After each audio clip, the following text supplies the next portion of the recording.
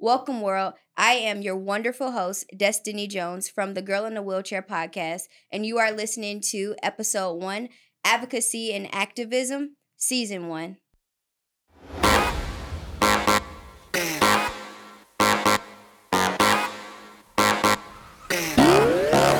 That's all.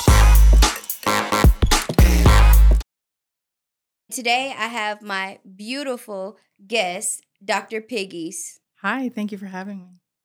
Today, we're going to discuss the importance of disability rights, personal thoughts on everything, and how to raise awareness about accessibility issues in various ways. I'm excited to have that discussion. It's very important. And tell me, elaborate on that. Why do you think it's important, especially as a disability user? Right. So I wasn't always in a wheelchair. I was actually walking for the first 20 years of my life. Oh. I was diagnosed with Arnold-Chiari malformation, which is congenital, but it didn't present itself until after my brain fell into my spinal column. I went into brain surgery, and as a result of that surgery and the complications, I am now a T10 para with a C1, C2 brain condition. So living this life sitting down was a huge shift for me because I was working, I had children, I was traveling. And so to be able to recreate that life sitting was a huge change for me. I say a lot that I was innocently ignorant. And I think the people that we help and serve and advocate with are also that way, and they want to learn. And it becomes our responsibility to create a space that's inclusive to all people and our equipment. Awesome. Thanks for sharing. That's pretty admirable as well. I have been in a wheelchair my whole life. My father stepped on me and crushed my spine when I was 13 months old. So I'm a T12 paraplegic. I have a little feeling here and there, but it's not, like a normal human, or whatever the case is. But I enjoy being in a wheelchair. I mean, I'm like, okay, yeah, if I had the opportunity to walk, that's good, But I enjoy, being who I am. I've adapted really well. My advocacy skills are A1. I'm gonna let you know I need this when I need it, how I need it. And I feel like that's important, with advocacy, because if you don't, say what you need, the world's going to just keep going. You know what I mean? Like you have to, just kind of advocate for what, is in your best interest. That whether that's a ramp, added a steel ramp, a wood ramp, you know what I mean? A one that you can, just put in place and move it and take it to the next destination. Right. But it still needs to be something that's, a part of the accessibility and, that will be for your needs, I agree 100%. If I can take a moment to share the history of disability and why I believe we are where we are and why you and I as advocates and those who are watching have so much work. Is it okay if I spend a few minutes doing that? So when I became disabled, I had previously worked in the arena of engineering. So my left brain was crazy. I felt like anything I needed to know needed to be studied. So there are still parts of me that need to understand things. So in my understanding of disability, there are several mental models of disability, right? And it's important to understand kind of the point of origin and the point of understanding for most people about what they know about disability. So first, there's something called the charity model. This is probably back in the 60s where they got the name handicap. So it's actually comes from hand in cap, where people with disabilities had to beg for money and needed charity to be able to survive. So that's where the actual word came from, and that's the charity model. So if you were born in that time and that was your origin of understanding, then unless there's a huge pivot, that's what you'll always understand and believe. Right. Then there's the medical model, where people with disabilities could only exist with medical intervention, and we had no say in our medical help and our medical services. And so since then, in the 1990s, when the ADA was created, then the social model happened, right? That's when Judy Heumann and a whole bunch of other advocates did what they call a Capitol crawl at our state capitol to show policy that we are social beings. We leave the house. We need access to these places. And since you don't have access, we're going to crawl and take over this Capitol building for 12 days, which I think still is the longest anyone has held the Capitol building hostage. And so that's when the actual law was created, the Americans with Disabilities Act in 1990, July 26, 1990. So every year we still celebrate, but we also advocate because there's so much more that needs to be done. That's where the laws that protect us today started. And it's why I continue the word disability in my conversations. Of course, in social settings, I can call it differently abled. I can call it, uniquely abled. But when I'm advocating, when I'm going before policy, I have to use a word that they understand. Right. So it's not to offend. Temporarily it's paralyzed. Definitely, exactly. Right. I've heard so many, and they're beautiful, but they're social, not civil, right? And I'm advocating for social and civil rights. So I say all this to say that I used to be them, right? I never understood the need for handicap parking spaces or ramps, but because of my current position, my disposition, no one can see things the way you and I see things, and no one can pretend to. So the ADA is so important, but we are almost the ones that are policing it. Right. It's not as well enforced as it should be. And what you're doing is so necessary, so incredible, so brave. And I'm grateful to you for being bold, right, and confident. And wherever you got that, please give me a little bit of that. Share it with others as you're doing on this podcast, and continue to be confident because we need you. Thank you. Well, I guess, do you have any personal thoughts? And I'll talk about some. I do have some personal thoughts. I can tell you as an adult, going from what people call normal, which doesn't exist, right? Or neurotypical. There is no such thing as normal. I'm learning that more and more every day. But my going from walking to being in a wheelchair, I am a T10 incomplete. So I still rehab. I'm still very athletic because, in my opinion, my faith can stand me up tomorrow, right? That's true. And I want to be ready. We need a miracle. That's true. Right this second. Right. Thank you. Thank you for that reminder. But I feel like we don't just have to or need to be advocates. This is not just our burden to bear. So through your advocacy, what you're doing is you're flipping bystander models, people just kind of watching and saying, oh, poor little lady in a wheelchair, as I've heard, right? To becoming upstanders, right? And then from an upstander position, they can be champions. And we need everyone to help and support us.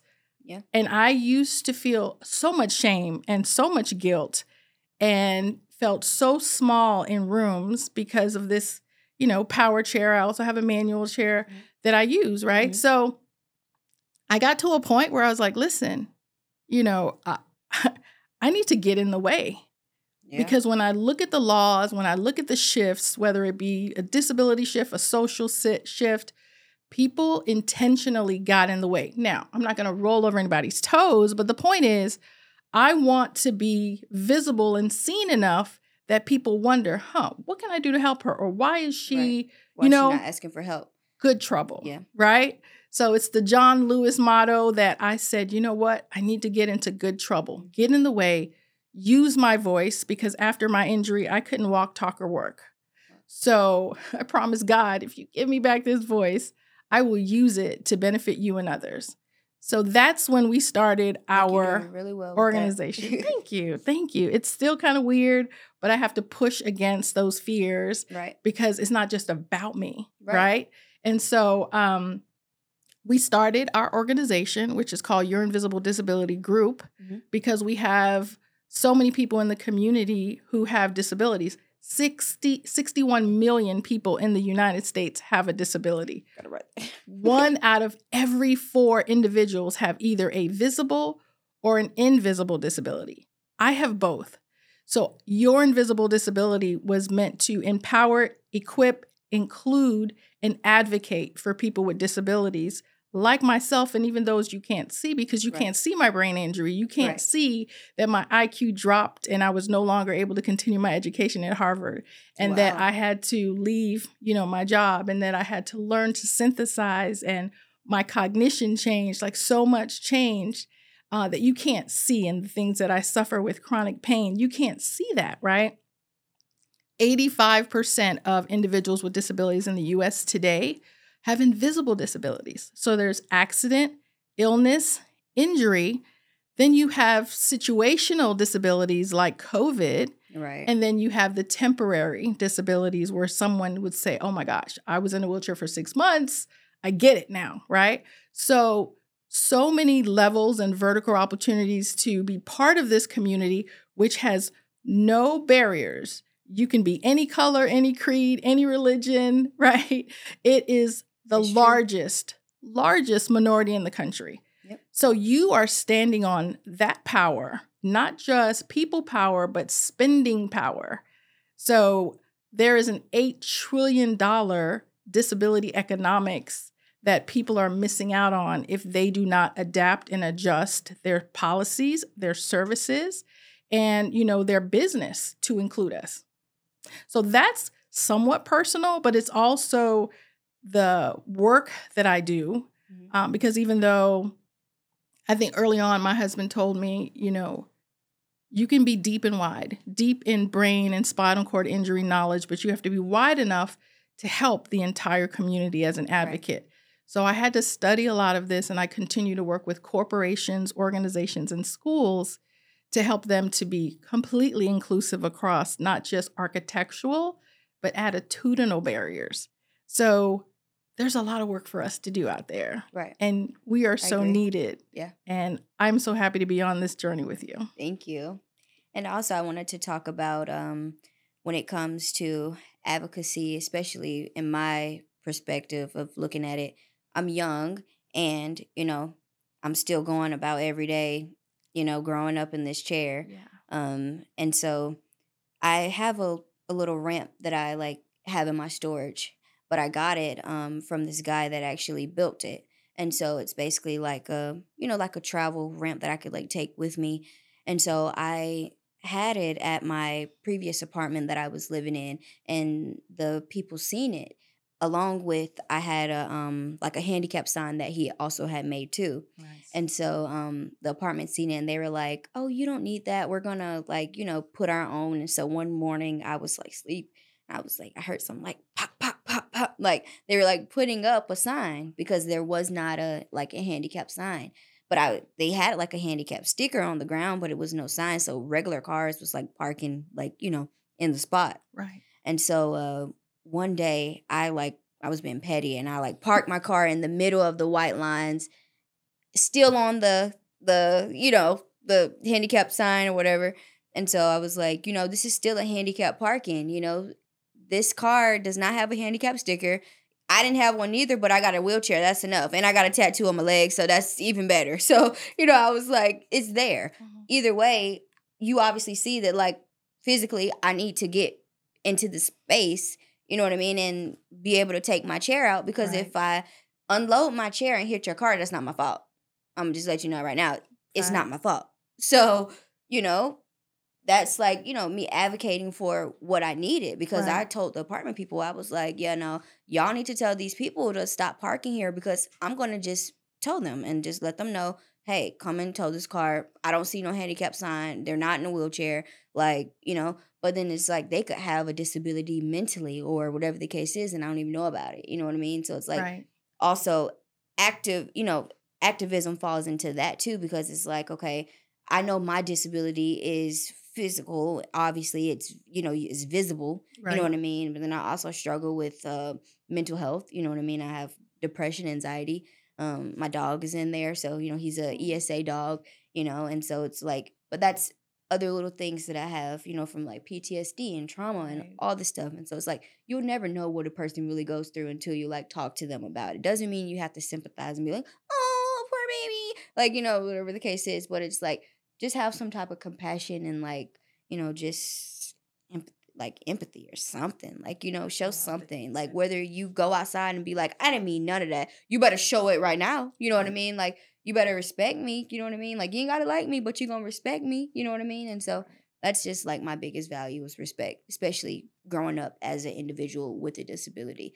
I didn't, I wasn't born with a disability. It happened to me. So I really have respect because it's like, I'm not gonna let anybody else disrespect me like that. Like that was, I know my dad didn't do it on purpose. I love you, Dad, but I still feel some type of disconnect, from it because it's just like I didn't ask for that, But it's like I'm gonna advocate and I'm gonna stand up until I stand up for what's right, I love that. I love that. Do you mind if I comment on something you said? Sure. So you use both the words sympathy and empathy. Right. They are not They're the not same. the same.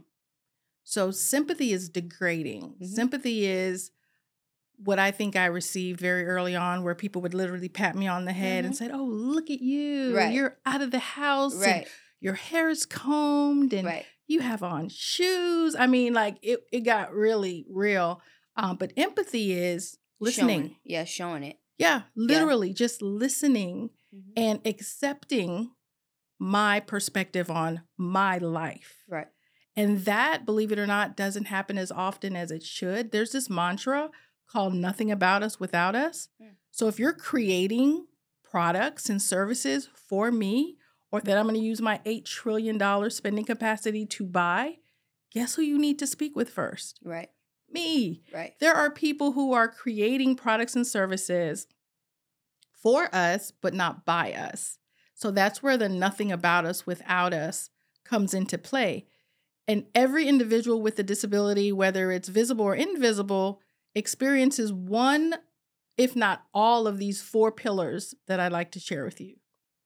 I call it them because I can't always remember, right? The acronym for the 4 pillars that are so important for individuals with disabilities, especially, if not all of them, is transportation, healthcare, employment, and medical. And if you've not dealt with any of those, or if you don't understand the capacity and socioeconomic impact that makes in our people group, then you can't serve us. And so those are the ones that I think we should all think about. Those are the ones that I speak with my clients about. My children even know about it because they are now living in my space. Disability affects your entire family, much like you mentioned, right?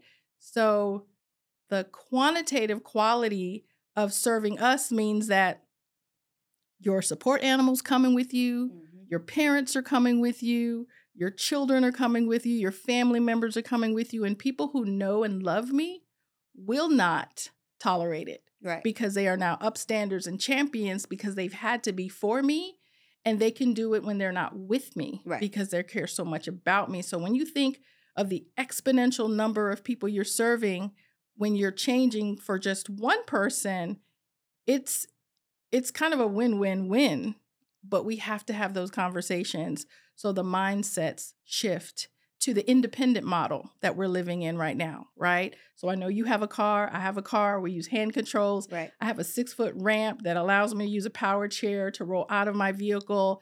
So I no longer have to necessarily wait for someone to take me places. But if I did, I need to be able to get on subways and buses and airplanes. Right. And that needs to be done in advance. Oh my gosh. Big time. Especially some of these airlines. It's ridiculous. Like, I'll be like, excuse me, security. Because at this point, like, y'all knew that this was, supposed to get done because you do it before. But anyway, But we have to call ahead. Right? We have to call ahead, let them know we're coming, what type of wheelchair we have, how much it weighs, how wide and tall is it, just so that they have enough cargo space. And I won't even get into using the bathroom on an airplane. Hold it.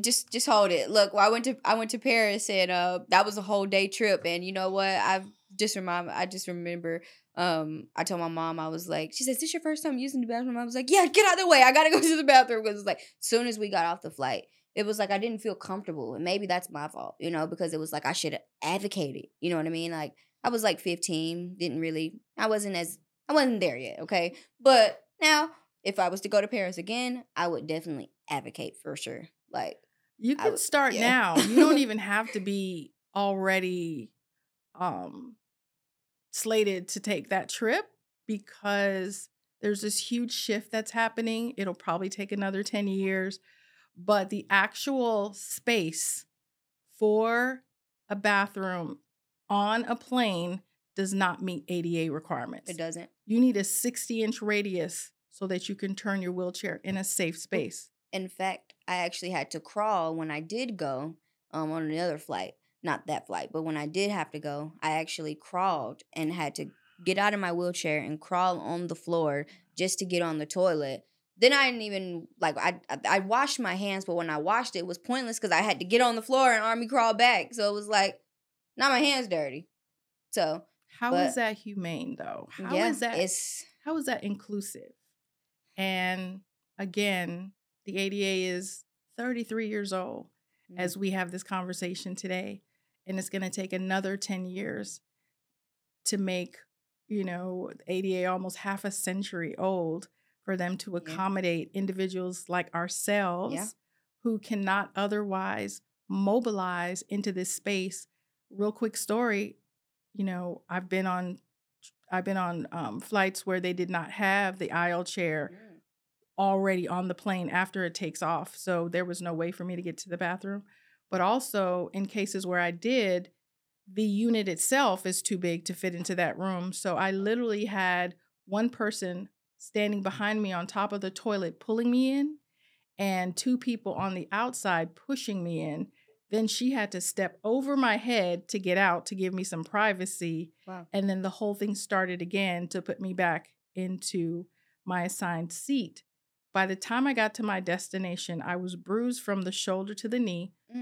And we're usually handled, 6 times each way? So I have to go from my chair to the aisle chair to the airplane seat, from the airplane seat back to the aisle chair to my chair. And in every case, someone is literally, because I'm a full lift, they have to pick me up and move me and manipulate. I've been dropped. Oh, so wow. I won't even get into, because I travel probably about 40 to 60% now. I don't travel as much, but it's a hassle. So the destination is always amazing. But until people hear these stories, and I've even had incidents where the loading zone that you were talking about next to your vehicle was used as a parking space. Right. And so this time I was at an airport. So I don't know when they're coming back. And most of the time it's, at a restaurant or somewhere. So here I am independently getting to my destination, but I can't get back in my car because someone saw the loading zone as a cool place to pull their car in and thereby blocking me from leaving. And there are just so many barriers that we can probably have a conversation about, but advocating becomes part of your lifestyle because of all the barriers that we face. And there are people who will not leave their homes, a place that they have made safe, right? Because it's just so much stress, much like you were saying, PTSD, Right. and all the fear and pain and shame of having to deal with this every single time we leave the house. Right. Yeah, I can talk a lot more on that. We're about to, wrap this up. But I definitely hope that you enjoy, being able to use your voice and speak. Not only just, me talking, but I hope that you enjoyed, you know what I mean? Yes. Deep down inside, because your voice matters too. And that's what's important about this whole thing is advocating for your voice to help other people, not just me, but for you to help other people because you know a lot about, just that. And I'm younger than you, so you're helping me, you're schooling me. They say you're schooling me old school. Yes. Look, but you are, and I really appreciate you joining me on today. It was awesome. I want to keep talking. But I really enjoyed having you here. So thank you. I did enjoy being able to have this conversation and not have to dig so deep, because you may not get it or you may not understand it. So thank you for this opportunity. I really appreciate welcome. being here today. Well, guys, that sums it up. I hope you all enjoyed online. Please don't forget to follow our IG page at the Girl in a Wheelchair podcast, and also send a DM on your favorite part of today's segment. Anything that we said, anything that Dr. Piggy said that you guys liked, please send it and incorporate just anything, and we'll get back to you. And we'll see you next time. Signing off. I'm your host, Destiny Jones.